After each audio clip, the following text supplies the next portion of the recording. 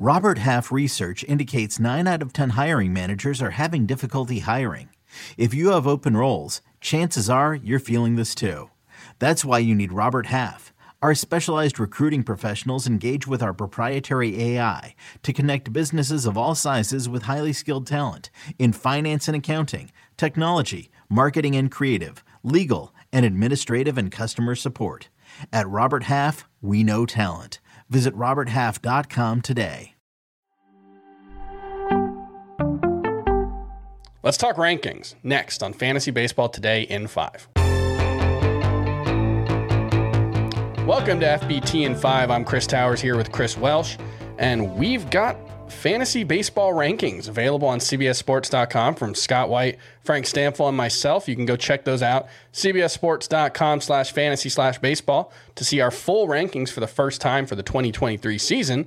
And Chris and I are going to talk about the top 5, maybe top 6-ish hitters and some of the top pitchers on the board for 2023. Chris, we'll start with the fact that Scott, Frank, and I all have a different number 1 player in our Roto leagues. Scott has Aaron Judge. Frank has Jose Ramirez. I go with Ronald Acuna. It's not really like anybody dislikes any of those players. I think there's kind of a consensus top 5-ish players. We'll talk about that a little bit more. But Chris, who do you have number 1 overall? Yeah, I am with you, Mr. Chris Towers. I've got Ronald Acuna at number 1. I'm with Frank at number 2, and then we can go through the rest if we want. But yeah, Ronald Acuna is my top guy. I think it's hard to go wrong here. You got big, huge league-winning power in Aaron Judge. Jose Ramirez is probably the perfect mixture of volatility and floor, maybe of any of the guys you could take.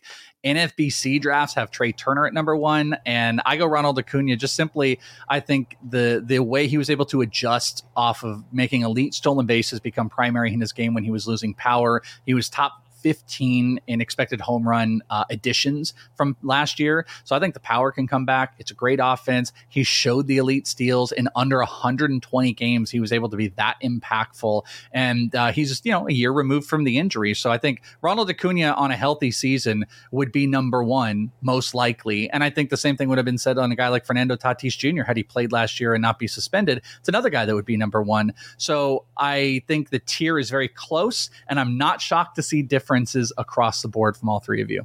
Yeah, I mean, the way I've got it ranked, my top 5, I think the top 5 is clear. They separate themselves. It's Ronald Acuna, Aaron Judge, Jose Ramirez, Julio Rodriguez, and Trey Turner.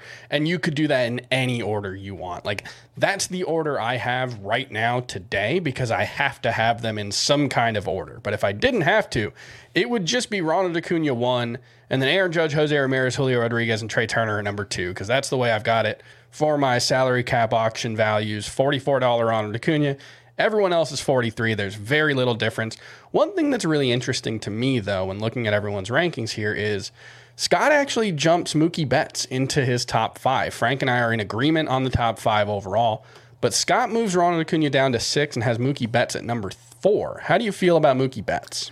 Yeah, I think it's immensely fascinating. And I brought this up on the full show that people can check out on Fantasy Baseball Today, where it's like, you want to take a debate between a couple players. Mookie Betts and Kyle Tucker looks like this ultimate fascinating debate where Tucker has maybe the advantage on where the stolen bases have gone with good power and decent counting stats. Mookie Betts, even though the batting average has been down, batting average seems safer, became an elite home run guy. Stolen bases have knocked a little bit. You do lose a little bit. I think the loss of Trey Turner at 3 when Mookie Betts was a primary leadoff guy might bring those like awesome 117 runs down quite a bit. But Mookie Betts is safe. And Mookie Betts might also play some second base, which that is something you do have to reckon with if Dave Roberts is being truthful across the board. I have been increasingly moving Mookie Betts up. I don't have him in the top 5. You have him at 6. I don't have him at 6 either, but it's increasingly going that direction. And if we see any commitment to that second base stuff in spring training, and they're really considering it and not just handing it over to Miguel Vargas and Gavin Lux and hey guys, have fun, that's just another added value that we really do have to consider. I think it's a pretty safe option. 30-10, probably in the 90s across the board. And if the batting average comes up, he's a very, very safe top 12 option overall, but just not top 5 for me. All right. The other interesting thing as we move along to starting pitcher, you go to number 1 overall, and Frank and I are in agreement. It's Garrett Cole. Scott's got Justin Verlander as his number 1 starting pitcher. Garrett Cole number 5. I think that's really interesting. Although there are some some warts with Garrett Cole in terms of his ERA, especially when you look at the elite guys versus Garrett Cole. He's elite everywhere. The ERA's been a little inflated, so I think that's reasonable. But Justin Verlander at number 1, that's fascinating. Where do you have him ranked? Yeah, I agree that it's fascinating. I've got him at number 7, so I'm a little bit off here. This is, though I am higher, we're all higher than the current NFBC numbers out there. Strikeouts drops. Yeah, it is 100%. We want the young hot guys that are going to put up big stats on the volatility and stuff like that. But he's outside the top 10 in SPs on NFBC. But I think you got to consider like the team change context of going to the Mets. That's a pretty big alteration, pretty big city. Strikeouts were down. He had over a 1.5 differential between ERA and xFIP, something to consider maybe a little bit. I think he's a great pitcher. I think he is easy to talk about in the top 10.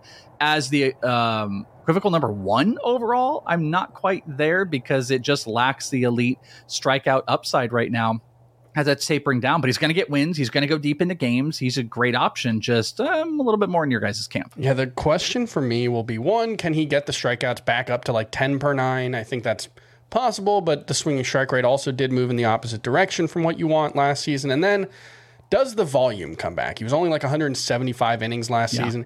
If he can be a 195 inning guy with 9.5 K per 9 and the elite ratios that you know you're going to get from him, that does change the calculus a little bit. And I think it's interesting to make that bet, but it's not one that I'm necessarily making, although he's SP3 for me. So it's not like I dislike Justin Verlander by any means.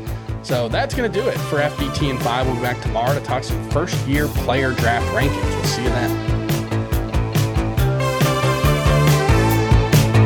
World of Sonic the Hedgehog, a new hero arrives. I am ready. Is there anyone stronger? No. Tougher? No. Funnier? I do not make jokes, I make warriors. Knuckles, now streaming only on Paramount+. Yes!